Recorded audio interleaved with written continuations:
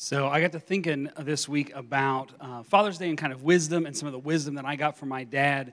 And one of the things my dad used to tell me on a pretty regular basis, generally when it was like the night before a big assignment was due in school, and I was freaking out because I didn't have what I needed, my dad would look at me and say this. He would say, TJ, a crisis on your part, or a failure to plan on your part does not constitute a crisis on my part. I remember thinking, Dad, I know you're saying that, but I still need poster board. Like I know it's 10 o'clock at night, but I still need a piece of poster board so I can be ready for tomorrow. And one of the ways that, I can kind of look back at my own youth is realize how much wisdom I didn't have, because I remember one time my dad was trying to get out of the house. He was on his way to an appointment that was pretty important and could not find his wallet. And he was looking everywhere for it, and he yelled, he said, TJ, jump up off the couch and help me find my wallet. And I looked at him, and I said, Dad, a failure to plan on your part does not constitute a crisis on my part. And here's what's crazy. I got in trouble. Because apparently that was the wrong thing to say at the time. But one of those things that about being a dad is you do end up with those phrases and sayings, those things that kind of stick around. Sometimes you're like, I don't even know what that means, but my dad says it all the time. We can kind of end up with these pieces, bits and pieces of wisdom from our dads. And sometimes it's not so much. Sometimes we end up with stuff that we get from our dads that's a little harder to shake, a little tougher to emerge from. One of my good friends years ago, we're sitting there and he's a Western Kansas guy. He's got that look of like, hey, if the Marlboro Man had stopped smoking when he was in his 30s, but like still was the Marlboro Man. He kind of has that look to him, just that handsome, rugged cowboy look. And we were talking, and he just was getting ready to turn 60. And as we were talking, he said, I still think about every time something goes wrong, what my dad said to me when I was a kid. And he begins to tell me this story of walking out, helping his dad get the truck through the field. They were trying to check on some of the cattle. It had been raining, and the road had kind of washed out a little bit, and so they're trying to get the gate closed behind them. And so Dad had jumped out to try to get the gate, and he had his son pull the truck through, and the truck got caught in one of the washouts and dropped down. And that little bolt that sticks out that has that you can drop a fence post onto, or on the edge of a fence post, you can drop the gate onto it, caught the truck right on the fender and held the wheel up in the air. So you could not get the truck out. The truck was totally stuck. And his dad looked at him and said, this 10-year-old kid driving this pickup, and said, this is what happens when you send a boy to do a man's job. And from that day forward, every time there was a mistake in his life, every time something went wrong, every time he dropped the ball, all he could hear was, this is what happens when you send a boy to do a man's job. This is a 60-year-old man standing here talking about the fact that when he drops the ball to this day, he can still hear that voice in his head. And I'm sure it's not what his dad meant to leave him with. I'm sure it's not necessarily what his dad wanted him to walk away with, but it is part of our responsibility as parents to pay attention to those things. And in particular, as we're kind of looking through this series on wisdom, we've looked at wisdom as this big concept that's kind of important throughout the whole of Scripture, but it's also important because it's a part of everything that we do. Sometimes when we hear wisdom, we have this tendency to want to immediately jump to some sort of academic definition of wisdom. And so we see wisdom as somebody who maybe sits in a big high leatherback chair. They got leather elbow patches on there. They got a pipe. They're thinking deep thoughts, and that's what wisdom really is. And biblically, that is not what wisdom is. That is not what wisdom is. In the Bible, over and over again, wisdom is wise choices. Wisdom is understanding how the world really works. One of my favorite definitions of this is from Pastor Tim Keller. He said, wisdom can be defined as the competency with regard to the complexities of life. So life is complicated. It's not always easy. It's not always straightforward as to what we do. And wisdom is what the Scriptures call us to do when it comes to that. And so we've been kind of wrestling with that for the last couple of weeks on what does wisdom really look like for us? How does it fit together? And then last week we talked specifically about what does wisdom look like when it comes to other people? Because sometimes life is fairly easy until you have another person involved. And those of you who are married or have kids, you can tell that there's some truth in that, hey, this is pretty straightforward and simple until there are other people around. And then it becomes more complicated. It doesn't just become more complicated a little bit, it becomes a lot more complicated. And so how do we begin to navigate people? And this week, what we're going to do is we're going to look specifically, again, back in James, but we're going to really look at wisdom related to really understanding ourselves. Really understanding ourselves. We kind of live in a culture in which our own self-identity is super important. We live in a culture in which I think probably more than any other time in history, what we believe about ourselves shapes how we approach the world. And so I think Scripture has something to say about it. So if you got your Bibles, we can flip open. We're going to begin back in the book of James, James chapter 1, starting in verse 22. I love the book of James. It's kind of lumped in with the epistles, the letters in the New Testament. It's kind of what it's called, so sometimes you'll see it called the general epistle. I think the best way to understand James and to look at James is a wisdom book the same way that Proverbs is.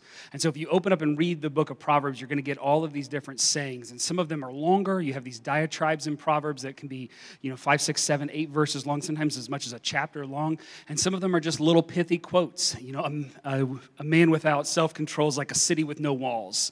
That's a good proverb. That's something you could stick in your pocket and remember. And James is really similar to that. It's got this kind of wisdom experience. And so we're going to start in James chapter 1, starting in verse 22. It says this: "Do not merely listen to the word and so deceive yourselves. Do what it says. Anyone who listens to the word but does not do what it says is like somebody who looks at his face in the mirror and after looking at himself goes away and immediately forgets what he looks like." So there's a lot going on there. One of the challenges for me in even reading this verse is this was written on a piece of art my mom made when she was in high school that hung in the bathroom at our house. And I still want to quote it in that same verse, which is the King James, and so you'll hear me slip back into the King James as I try to read that verse because it was just such a part of my childhood. But there's several things that are happening kind of in this passage. There's several things that he's talking about here. The first one is just do not be merely listeners of the word. And I think this is just one of those things in Scripture, again, when it comes to words in English, the Bible has really clear expectations on what those are and what those mean and how to understand those. And sometimes we hear them and we can sometimes miss it. Again, wisdom is one of those words. We can hear wisdom and we think philosophy, professor, big thoughts, big existential reality, somebody who's deep into epistemology and metaphysics. They understand these huge concepts. And in Scripture, wisdom is wise choices. When it comes to this passage right here, what he's saying is don't just merely listen to the word, but to be doers of the word. And that's sometimes hard for us because we talk about we need to believe in Jesus. But biblically, when we talk about believing in Jesus, what you think in your head is secondary to what you do with your hands. What you think in your head is secondary to what you do with your hands. Because scripturally, how do you know what somebody believes? How do you know what somebody does? It's because of how they live their life. How they live their life. And so what he's saying here is don't just listen. And we sometimes fall into this habit where we are just listening. Where showing up feels like enough. Well, I showed up, I heard, I listened. But Scripture calls us to something a lot bigger than that. And even especially if you're a parent, if you're a dad in this room right now, you know this feeling because you've talked to your kids and you've said, hey, I need you to hear me. So look at me, repeat after me, and they'll repeat after you. You got it, everybody's got it. Okay, everybody's on the same page. And then they leave and they don't do it.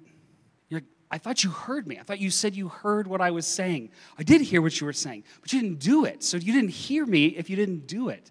And that's what James is saying here, is if you don't hear the words of Scripture, then you're not doing it. If you're not doing it, then you're not hearing it. Because if we merely listen, it can result in deception. And I think this is the part that's really challenging for me in particular. As I was kind of thinking through this, what he's saying is if you just hear it, if you just know it intellectually, if you can assent to it, if you can quote it, if you can talk the talk, that's great. But if you don't do it, then you didn't hear it in the first place. And we live in a culture that's so easy to say the right things, to know the right information, and yet we struggle to do it. We live in a culture in which it's so easy for us to kind of feel these things. And sometimes, even when it's not even related to Scripture, we can still have this idea that if I just had a little more information, if I just understood this a little bit better. I need to research. How do you know if you're the kind of person that runs into this? If your immediate response to a problem is, let me pull out my phone. Oh, you've got a medical condition? Let me pull up my WebMD here real quick. Let me start looking. What do you do? Or if you're like, hey, there's a problem, we need to get a new thing. And so you're like, oh, I know how to do this. Let me go to Wirecutter, Consumer Reports. Let me do some research on this. And we spend a ton of time trying to find the right answer. But there often isn't a right answer. It's really about the behaviors that we choose, the results that we choose. And so we can deceive ourselves into thinking that we're actually doing something when all we're doing is listening. We're not actually hearing. There's also this challenge of, when it comes to this, one of the areas I think this happens is we have feelings. So if you go look back in history, one of the things that people would do for medicine is if it made you feel a way, if you threw up, if you took medicine and you threw up, then it must be working. It did something. And sometimes I think we do that with church. Like, hey, I came to church and I felt guilty. So it counts. I did something. I accomplished something. I went to church. I listened. I heard scripture. I heard a preacher talk. I felt really bad. That's church. We got it. But it's so much bigger than that, because we can fall into these habits in which we think that by what we're doing, we are ultimately deceiving ourselves.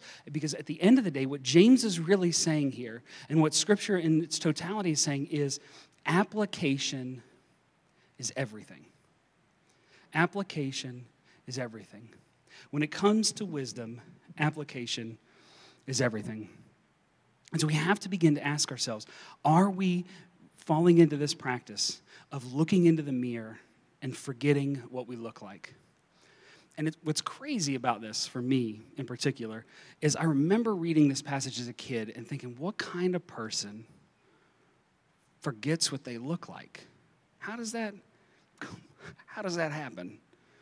And then this morning, as I'm getting ready, I'm like, man, my hair has gotten really long. When did my hair get? Babe, why didn't you tell me I needed a haircut? She's like, well, I don't need to tell you when you need a haircut. I'm like, I got to do something about this. And then I realized I've looked at myself every day in the mirror this week, and I've never seen it. I've never noticed it because I wasn't really paying attention. I wasn't really tuned in to what's happening. Paul says it another way in the book of Romans. He says in Romans chapter 12, he says, For by the grace given to me, I say to every one of you, do not think of yourselves more highly than you ought, but rather think of yourselves with sober judgment in accordance with the faith God has distributed to each of you. For just as each of us has one body with many members, these members do not all have the same function. So in Christ, we, though many, form one body, and each member belongs to the others. And there's a ton in there we could talk about, but I want to hit that one part. Do not think about yourself more highly than you ought. One of the greatest temptations for us is to look into the mirror and think that we've got it. Think that we've got it together. Sometimes we even think to ourselves, if we just were given a chance. One of the things that I heard the other day that I thought was just absolutely wild at how accurate it was for me is many of us, in particular men, up until we're about in our 40s or 50s, really think that if we just had enough time to train, we could compete at the top level of some athletic endeavor. Doesn't matter what it is. And I heard that and I thought, you know what's crazy is in my head, I could probably run a marathon. Now, to be fair, I ran half a mile with my daughter, and I have to go see an orthopedist on Monday because my feet still hurt. But in my head, I am still capable of this. And because you get into these visions of yourself, these identities of yourself, I could figure it out. I get in there and do that. And so many of us fall into that. And it's a stereotype that happens over and over again. Oh, I'm not going to call a mechanic. I'm not going to call a plumber. I'm not going to call this person. I'm going to do this myself. And then it costs us the same amount of money. My wife's making faces at me right now. It costs us the same amount of money it would have cost if we just called somebody. But we're convinced that we can do it. And so we all kind of fall into that temptation. But there's a flip side to that too. He says, but rather think of yourself with sober judgment. I think the other side of that is some of us have the tendency to think a lot less of ourselves. We have a tendency to run ourselves down, to have expectations for ourselves that are pretty low. I shouldn't show up. Nobody would want me there. I'm too awkward. I'm too uncomfortable. I'm not important enough. I don't know. And we can begin to tell this story. And part of what Paul is saying here is, no, you can't do that. Because one of the terrible challenges of that kind of thinking is it's really selfish. You begin to focus on yourself to the point at which you don't even realize it, that this negative self-talk is really a way to keep yourself at the center of that conversation. And what Paul is saying here is don't think too much of yourself, but don't think too little of yourself either. Think of yourself soberly. Think of yourself accurately. Know who you are and how you fit together in the rest of the body.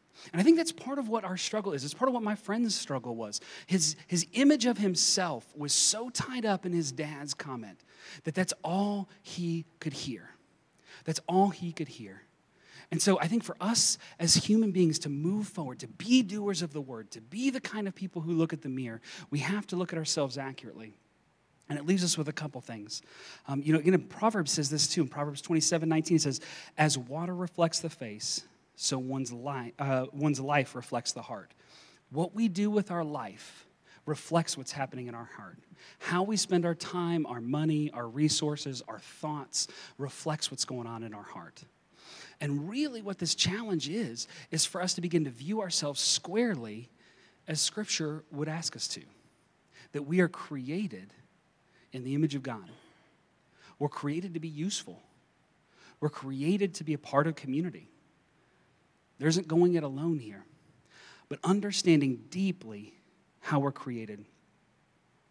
I think that's the first step in beginning to apply this wisdom to your life, is really squarely understanding yourself, having a clear lens to look at yourself. And so you know yourself well enough to know, are you somebody who thinks of yourself a little too highly? Are you somebody who thinks of yourself a little too lowly? How can you begin to reflect on yourself a little more soberly? Maybe it's a conversation to ask with some people around you, to begin to talk about. To begin to wrestle with a little bit. How do you see me? How do you understand me? What could I do differently to change that? How could I begin to be something different? Because one of the crazy parts of of growing and aging is we begin to shift how we view things. So I think that's the first part, is that squarely knowing yourself is how we apply wisdom to our own lives. The second way we apply wisdom to our own life, because again, application is everything, is we have to take a longer view. I asked all my kids this morning, I was like, if you guys were waiting for something that was really important to you, like really important to you, how long would be a long time to wait? And some of my kids immediately had an answer. Some of my kids had a lot, well, what am I waiting for?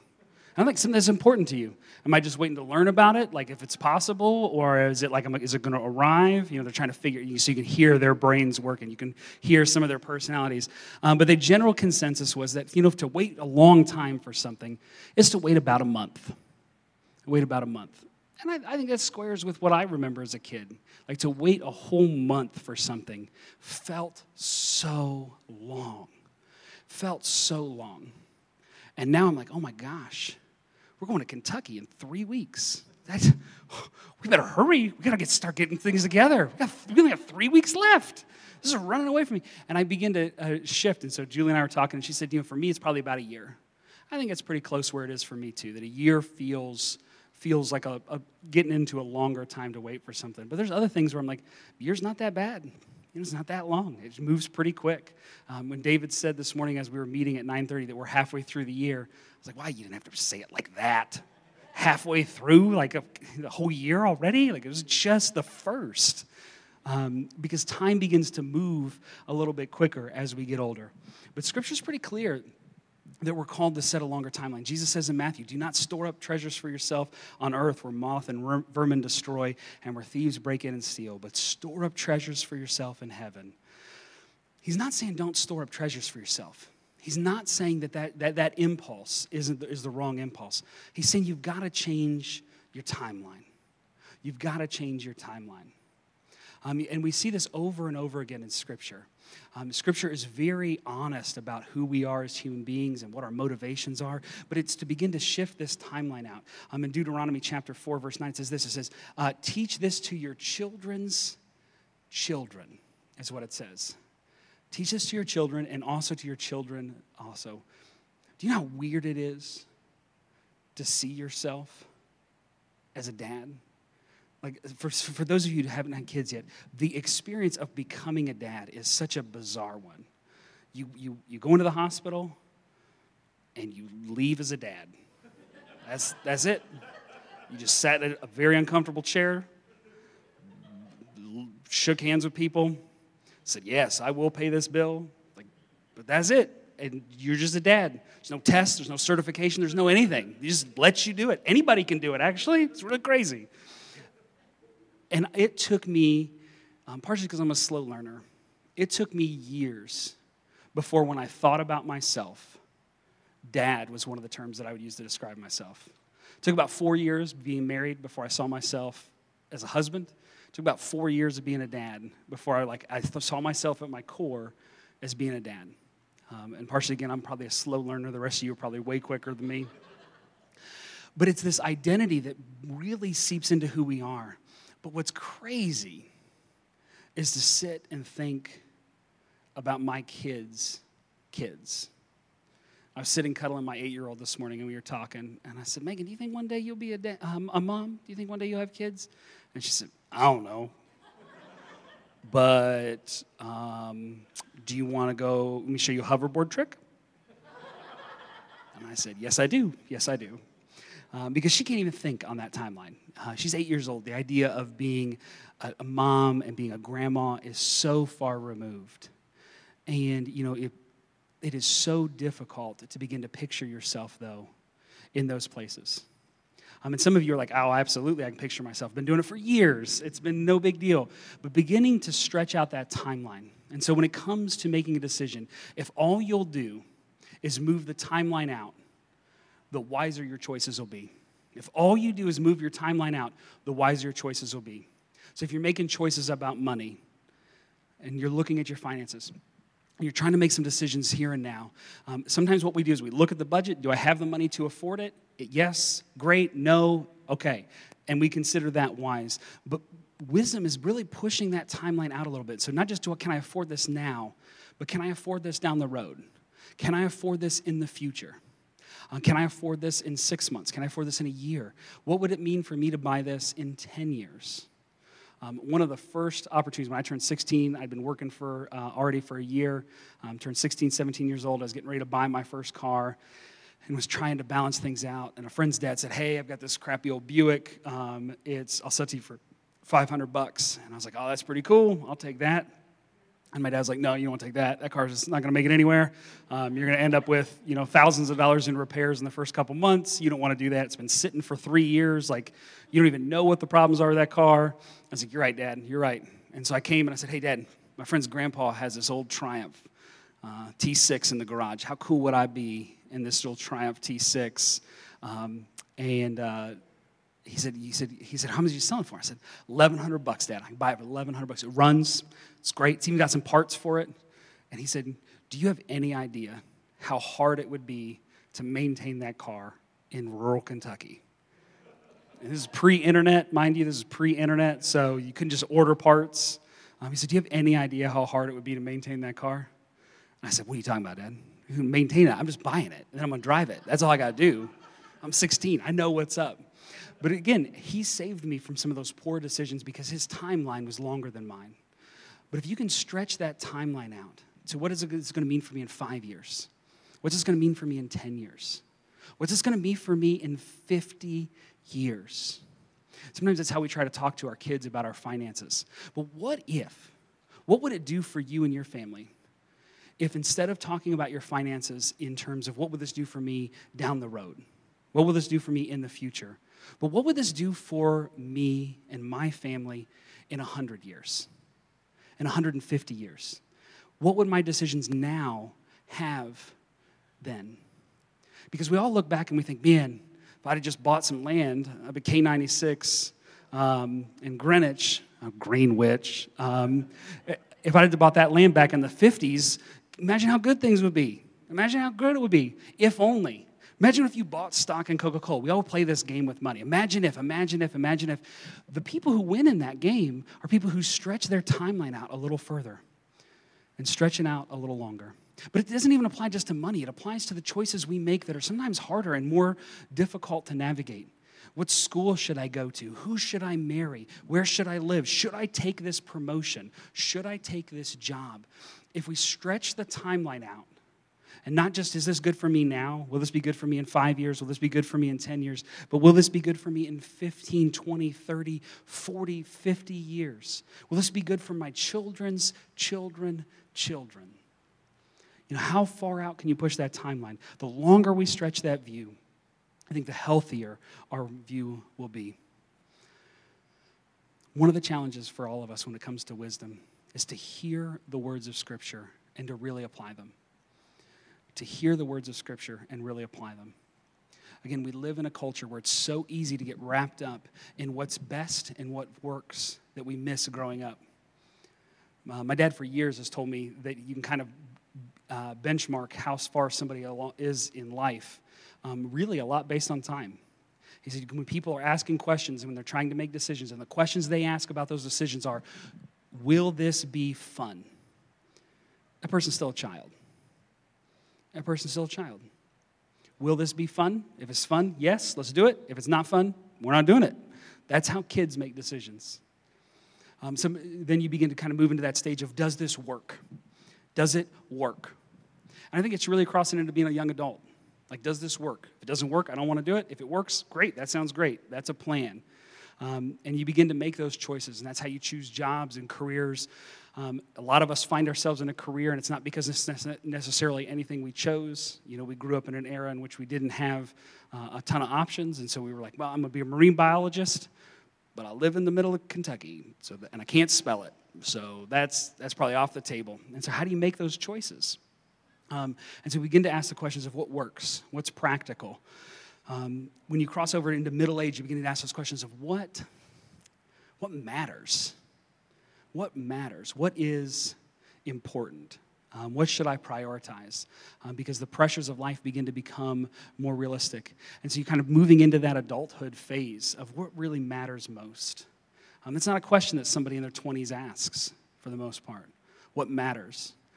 You can go over and visit any of the fraternities here over at WSU, and I guarantee one of the questions they're asking when it comes to how to celebrate on a Friday evening is not, hey, what matters, guys? What's most important here? It's the question of, is this fun? And so the third question you begin to cross over into is when you're beginning to hit that kind of senior adult phase, and what's going to last? What are you going to leave behind? What's going to be here long after you? And the sooner we can start asking those questions, the more wisdom we can begin to incorporate into our decisions, the longer we can stretch out our timeline. And again, this is one of those things that's super practical. It's one of the parts of Scripture that I just love. It doesn't just apply to our money or to our health or to our happiness. It applies to all of our life. That as we begin to make these choices, if we can stretch that timeline out, if we can understand who we are created to be in God, and if those are the two ways we make decisions, our decisions will be so much better.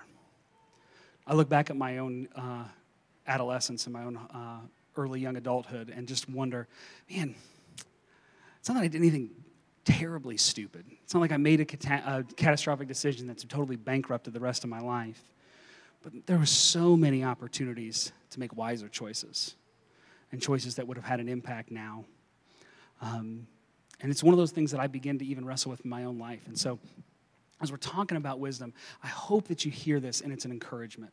I hope as you hear this passage, you hear it and it gives you some freedom to begin to walk away from the guilt, walk away from the frustration, and begin to walk into what God has called us to. Again, I want to circle back to what James says. He says this, do not be merely listeners of the word, and so deceive yourselves. Do what it says. That's the call of wisdom. Don't just hear, but do. Don't trick yourself, but listen and live in light of that. One of the amazing truths of Scripture is that Jesus has come and nothing stays the same. Jesus has come, and nothing stays the same. And so that's the invitation for you. So if you're somebody, again, who grew up in church and this is something that you've heard for years, and you look around at folks and you're like, man, they said all these things, but when I look at their lives, I don't see wisdom. It's because they were deceiving themselves. It's because they were still caught in this cycle. And it doesn't mean you have to any longer. And if you're somebody who this is the first time you've been to church in a long time, you got talked into coming by a friend, know that this is part of what we're called to do, is to live in light of the fact that Jesus has come, that the King has come, and nothing stays the same. I'm going to pray as the band comes up and sings with us. Father God, I thank you so much for who you have made us to be. God, would you give us sober judgment when it comes to ourselves and how we talk about ourselves, how we view ourselves, and how we interact with the world. God, for those of us who think of ourselves a little more highly than we ought, we're constantly convinced that we could, just given a chance. God, for those of us who think of ourselves a little more often than we ought, that we're obsessed with how other people see us, we're constantly worried that we're not enough, that we're not living up. Would you help both of us to know that we belong squarely in you, that we were created in your image. As James says, we were created for good works to help bring about your kingdom, that we've been given this gift of freedom because of the death, the burial, and the resurrection of Jesus. That we are given this gift. And it's not freedom to do what we want. It's not freedom to do what's fun. But it's the freedom to do what lasts. Would you help us to become about that business?